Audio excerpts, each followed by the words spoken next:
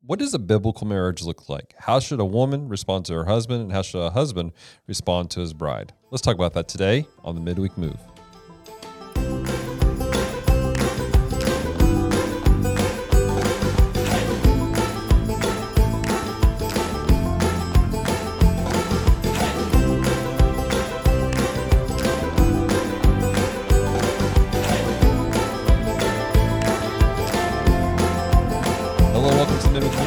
Extension of The Healing Place. This is the podcast where we examine the scriptures line by line, verse by verse, and ask ourselves, what is happening here today? Today, ladies and gentlemen, Pastor Scott joins me as we continue our conversation through the book of 1 Peter. Pastor, we've had a very interesting series of conversations the last couple of weeks. Some people I know actively avoid these passages. Indeed. For various reasons, but we believe in the whole. That's right. the whole counsel of God. Yes. So we're diving into some interesting conversations. We encourage you guys to really kind of lean in and take some notes as we dive in, because and we also want to invite you, don't take things out of context today. Yeah. No doubt. It's very easy for people to take some of what we're talking about today and take one snippet and just run with it. Yep. For various reasons. And sometimes it's with a good heart and they hyper focus on one thing. You need to go back and listen to the previous chapter, I think. Yeah, no doubt. Because again, we as humans have put in chapters and verses. Yep. Peter had a single thought that he laid out here for these people originally. And it's important for us to have the context of everything. And so what we're about to dive into about this conversation about husbands and wives, it really is predicated on what happened last week in the Midweek Move. No doubt. There are a lot of things that, and this is one thing that we always encourage everyone, whether it be on campus, online, whether it be on the Midweek Move, whether it be on our online broadcast or the Healing Place, we always encourage people to keep everything in context, but in context, what are the absolutes and what are cultural? Right. And so that is a very key, like who's being spoken to, who's speaking, where are they? What is happening around them, what has happened up to that point, which we've been talking about in Peter, is that it's to those who were in the diaspora, so the dispersion. And these are Jews who have accepted Christ as Messiah, yet they are all in lands that are foreign lands that don't believe necessarily what they believe, exactly, nor even believed their belief before they received Christ. That's another aspect of this, that these Jews, even if they were just religious Jews, if they were to go to these places, those places would not be in a monotheistic society many times. And so when we have been walking through this, we have kept to, okay, what is the culture of the day, especially in relationships? Like we dealt with government. Right. What was the relationship with government? Well, with the Jews, we know that they had to understand we don't have to listen to government. Right. We don't have to pay our taxes. But we know that Jesus had something to say into that. Right. Render unto Caesar what is Caesar's. Exactly. And then we talked about masters and slaves. That's a whole other thing. The moment you say those words in our current culture, it's like boom, boom, boom, warning sign. But in context, in the culture, no, it's not saying that slavery is right. No, it's not saying any of those things. But in the culture of that day, not just in one nation, but globally. Right. And for us not to think that there is not some type of slavery happening in our globe would be disingenuous of us. Oh, totally. We know through human trafficking and all manner of things, it can be all manner of things. Right. It can be people working in a factory in another nation making 12 cents a day or whatever it may be.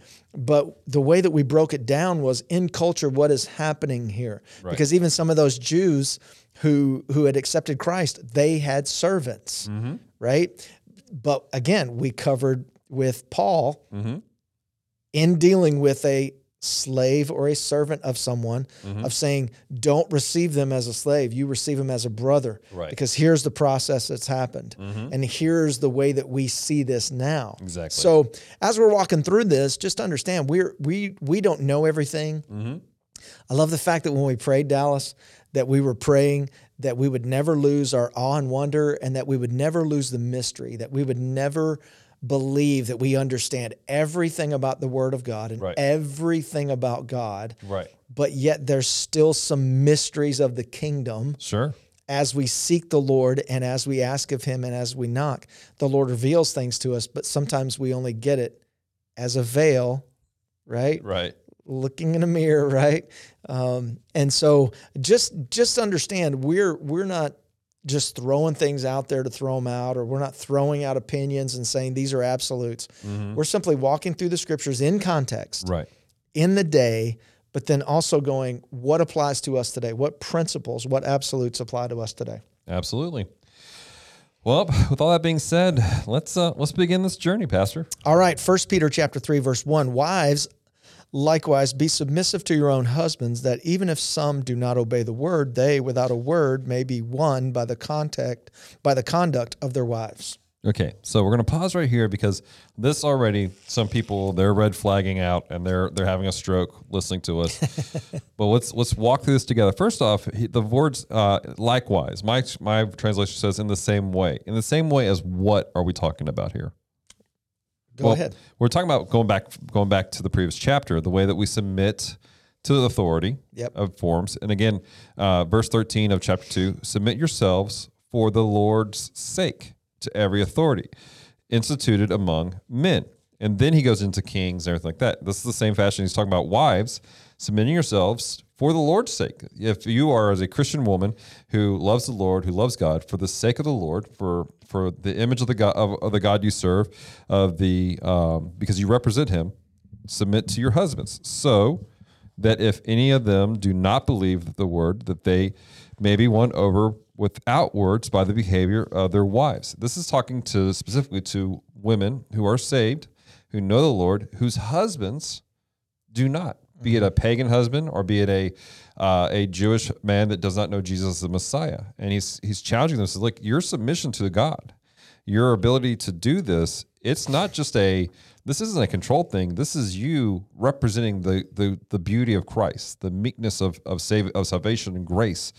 And it's drawing these people. Not saying that he will get saved. Right. And we talked about that off camera. There's some people that they've made this whole doctrine of, well, if I suffer, I go through all this stuff, this will happen. No, it's the offer. The opportunity's there. That's right. And he's saying, don't be a stumbling block for that.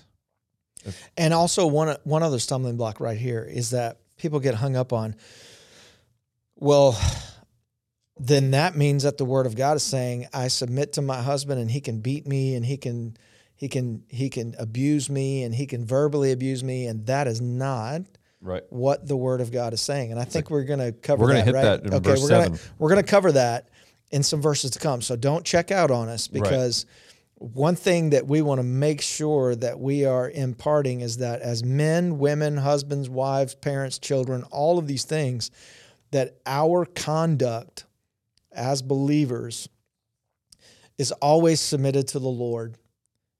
That doesn't make us a doormat for abuse. Mm-hmm. God never put his stamp on that. Exactly. Nor did God, there are so many things that have been done in the name of God over the years that God didn't have anything to do with. Right. That the Lord,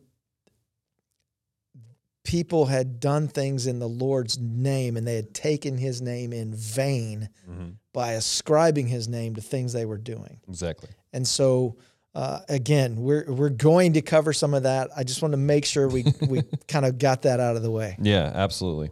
Well, let's continue on because there's a lot here.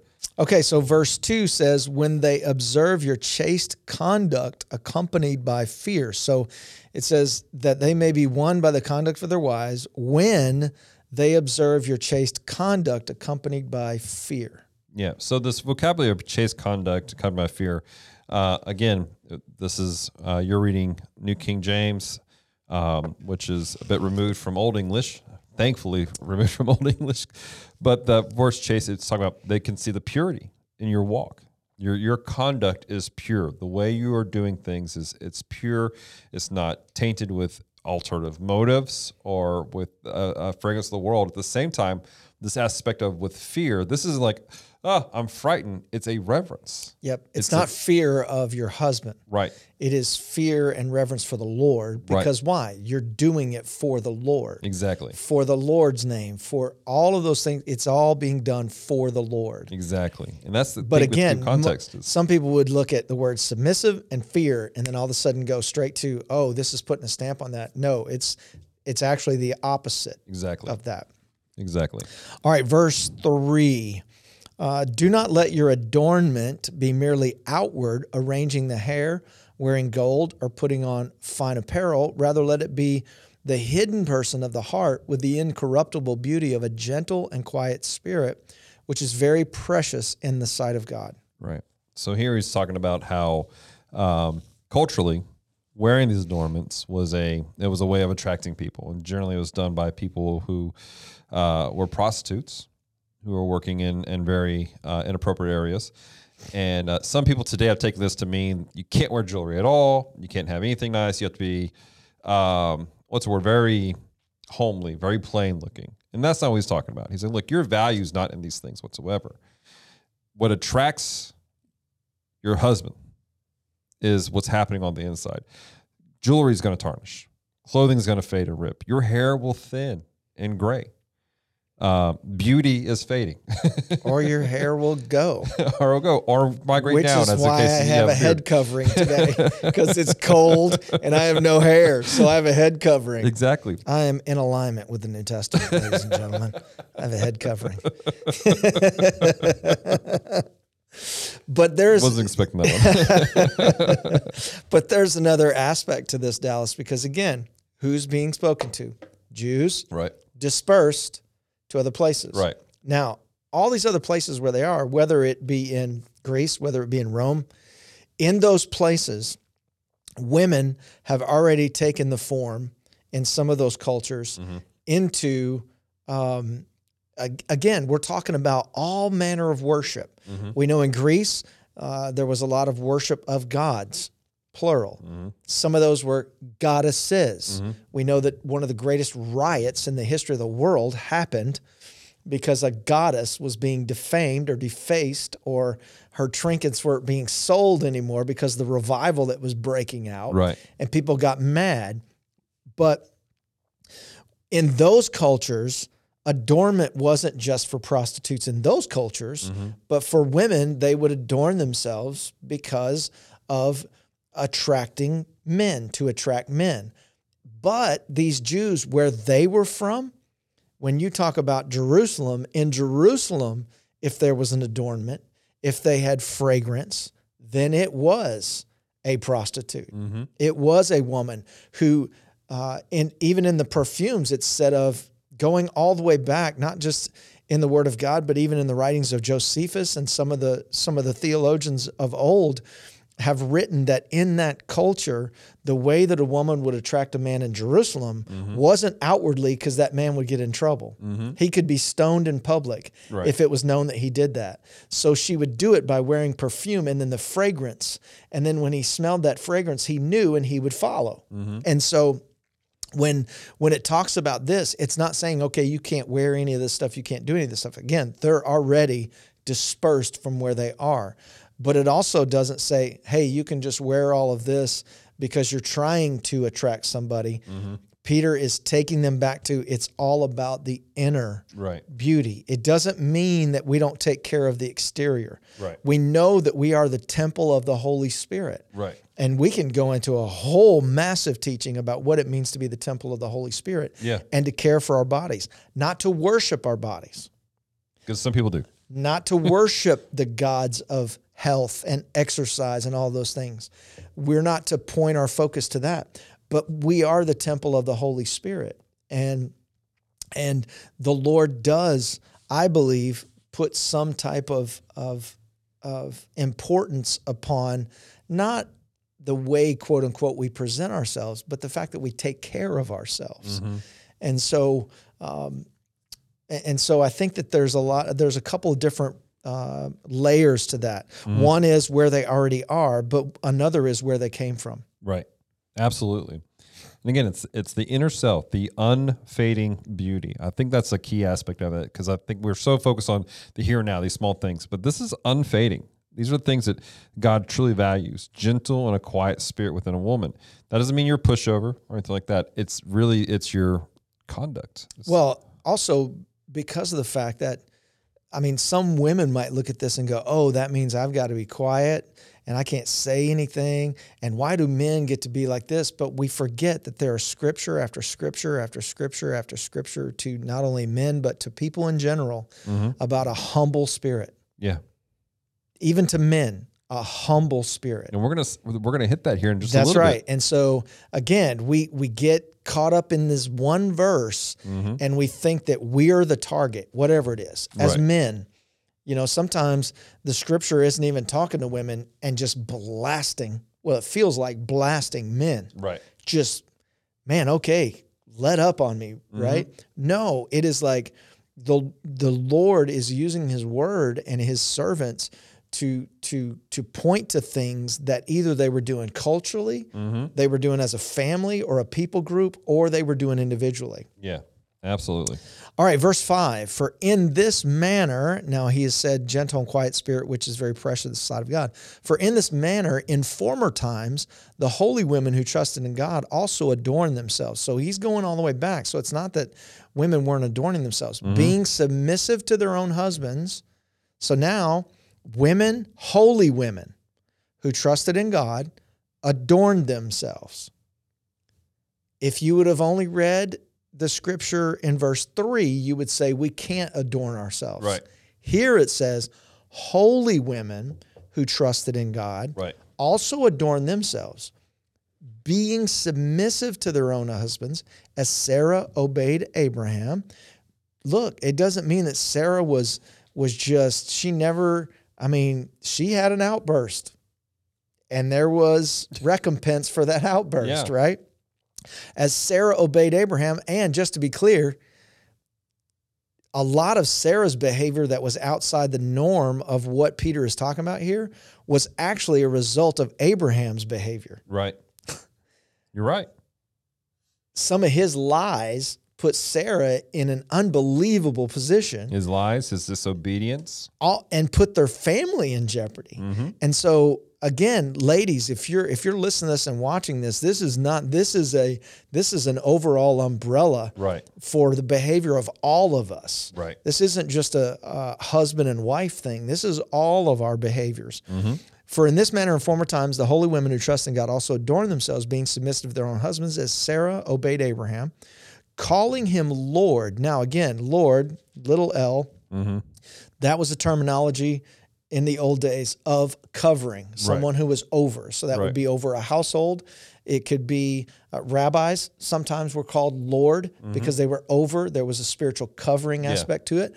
There were governors. There were leaders. There were political leaders, religious leaders who were referenced as Lord. If they had any kind of covering, they were called Lord. So it's not, oh, my husband is my Lord. No, Jesus is your Lord. Exactly. Jesus is your Lord, whose daughters you are if you do good and are not afraid with any terror. Absolutely. And I like how it says their hope was in God. These are not just, these women, they are responding out of their hope for God. This is an act of, I'm serving my God, and because I serve him, I will submit to my husband because I know that God's going to take care of me. If my husband is an idiot, God's going to take care of me. If my husband's a great man, it's still my God who's going to take care of me, regardless of the situation I'm in.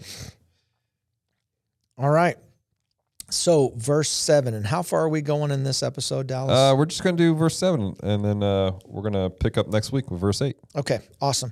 All right, so husbands likewise dwell with them with understanding, giving honor to the wife as to the weaker vessel. So now, even in this context, women could look at it and go, oh, I'm the weaker vessel. Here we go. It's like, that is not we totally are victims of our current culture when we read the Word of God. And we're reading it with revisionist history. We're reading it with all of the hot topic terminology that people have used, and we're trying to overlay that to the Word of God rather than allowing the Word of God to speak to us in our current situation.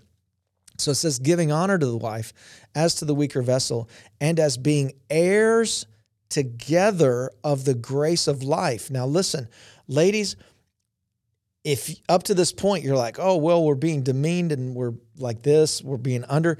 This right here, being heirs together, that is biblical language. Right. That is inheritance language. That is co-laborer language. Heirs together of the grace of life, that your prayers may not be hindered. That was to husbands. Exactly. There's a lot to break down in this. First, I want to point out, it's be considerate of our wives. We as men, as husbands, when we plan our lives, when we plan the things that we have going on, it's not just a matter of like, it's just my way or highway. I have to be thinking about my wife. Yep. I think about, how is my bride going to respond to this thing? How is it going to affect what she does? And how she's going to experience life around her.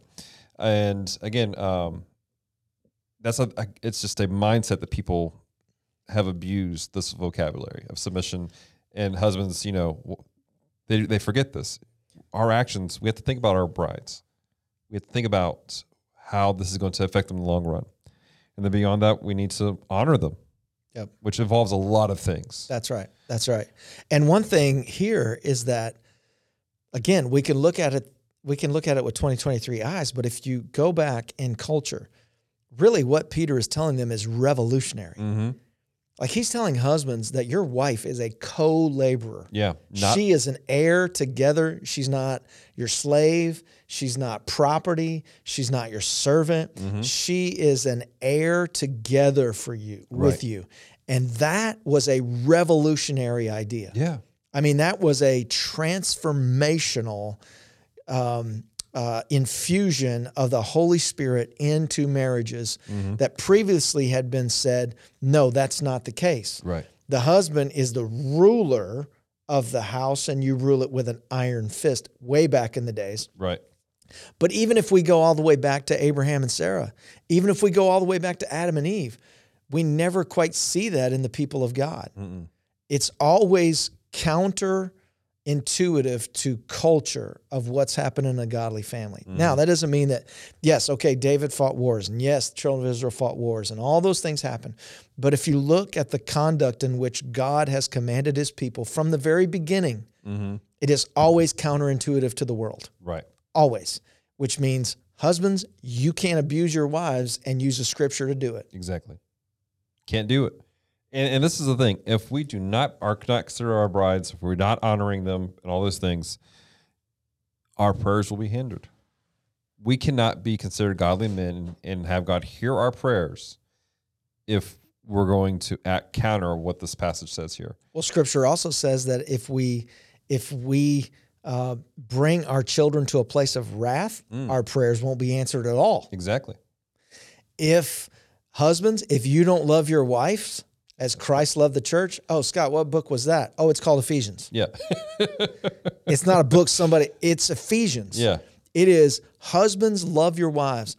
Boy, I really like that. Wives, submit to your husbands. Man, every time we do premarital, it's one of the first scriptures I bring up. And I'm like, all right, husbands, guess what? Whoever the husband is, I'm like, man, this is about to get really good for you. Yeah. Wives, submit to your husbands, da-da-da-da-da. And he's like, oh, yeah, that's awesome. I was like, hold on. It's about to get really tough. Let's keep reading. Husbands, love your wife as Christ loved the church. And when you break that down, that is total selfless living. Yeah. To lay down your life for your bride, not just in giving your life for her, but living your life with her for Jesus. And in that, you are living a laid down life because you are living a sacrificial life for Jesus. And because you're doing that, you will live that for your wife. Exactly. And that's where husbands get it totally wrong. It's like, oh yeah, you need to submit to me. No, if I tell Tanya to do something that's counter to the word of God or what God is telling her, her saying, yes, okay, great. That's not submission. That is actually sin against God. Right. Because she's not doing what God said. As a husband, if I ask her to do something counterintuitive to the word of God, I can't expect any of these promises to be fulfilled in my life. Yeah. Because I am functioning counterintuitive to God's command. Exactly. And so that men, women, husbands, wives, that's why I love the fact that we go past verse 2, past verse 3, Mm-hmm. past verse 4. It's like he wasn't just saying one little thing. He's tying it all together. And again, it goes all the way back to the narrative Right. that he's already been talking about. Government, households as a whole, work, marketplace, now husbands and wives. Exactly. Lots of stuff happening here, and we could spend a long time just on these one passages, but we want to hear from you guys. How's this encouraged you? How's this challenged you? Has it maybe made a shift in how you're looking at your own marriage and your relationship with other people? Let us know. Reach out to us, mediahub@threeport.com. Visit our website, threeport.com, for more information about the Healing Place and Midweek Move and all kinds of things we have happening. Pastor, before we sign off completely, though, do you have any last thoughts or words? I'm going to go home this afternoon and tell my wife I love her. Good plan. And then I'm going to find out if she needs me to do anything. I like it. And then I'm going to tell her I love her again. Yeah. It's like, listen, if you walk through the scriptures, read the scriptures, and you're not doing anything with the scriptures, then you're not progressing the kingdom of God. You're not growing the kingdom of God. And that's what God has called us to do. He's not called us to just have an intellectual conversation about some words that were written. Mm-hmm. He's called us to take his word and put it into action in our lives. Yeah. So that not only does it help equip us in this context to be better husbands, Right. not better men, better husbands. Right. Again, God's not wanting a better version of me. Right. He's wanting less of me and more of him, Exactly. right? Not a better version of Scott, but Scott growing as a child of God. Mm-hmm. Because then I'm more like Jesus than I am just Scott. And that is what our wives need. Yeah. They need us to be more like Jesus. Doesn't take away our personality, doesn't take away the characteristics that drew them to us in the first place. Right. But what it does do is that it lets them know that unequivocally we are doing exactly what the scripture says. And if we do exactly what the scripture says, then it encourages our wives that I will follow him as he follows Jesus. Absolutely. So for my big takeaway, I'm doing the same thing. I'm going home. I'm going to tell my wife I love her. I'm going to say, Make sure you text me when you do. How can I serve Just you accountability. today? Just accountability. I'll do that. Ask what I can do for her. But on top of that, I'm legitimately, Rick's, our producer's raising his hand. Our producer's going to do it too. Legitimately, I walk away from every one of these midweek moves and I ask myself, have I failed in this area? Yeah. And I'm going to ask myself, have I failed in this area to be considerate of my bride, of walking this thing out? And I want to encourage you guys and you ladies at home, where have maybe you've missed it? The great thing is there's still time.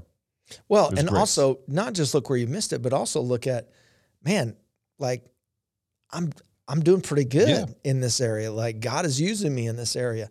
Always room for growth, always room for maturity, but Celebrate those things. But yeah, just not, hey, where have I failed? But man, like, how has God used that? Because the more we testify about how God has used us, the more we're saying less about ourselves and more about God. True. Because we couldn't do it on our own. Yeah. And I'm going to issue this challenge. You know, there's a whole conversation about teaching the younger generation. If you're walking this, you're walking in great stuff. I want you to do what we've challenged everyone here at the Healing Places and teach someone. Yep. Reach out to somebody and testify, hey, let me just walk you through some stuff. Because I promise you, there's a lot of young couples, they don't know. They have no clue because the world's definitely not teaching that. Exactly. And there are some older couples that they're not walking in either. They That's need right. some encouragement. Yeah, that's a whole other teaching. I won't even go into how if you live for your kids your whole marriage, you're going to be sitting across the dinner table from a stranger when they're grown. Woo! That's a good word right there, y'all. Next time on the Hey, Midweek that's Move. 29 years of experience, and that is pastoral counseling with people that have been married 35 years that were getting a divorce Yeah. because they didn't know who one another was. And a lot of it is predicated on they did not follow these precepts. Yep. And that's also the experience of a man that is an empty nester now. Well, sort of. With a grandkid. A grandkid in the nest. Well, guys, again, thank you so much for being part of today's Midweek Move. Let us know how we can encourage you, how we can pray with you. Until next time, have a great week.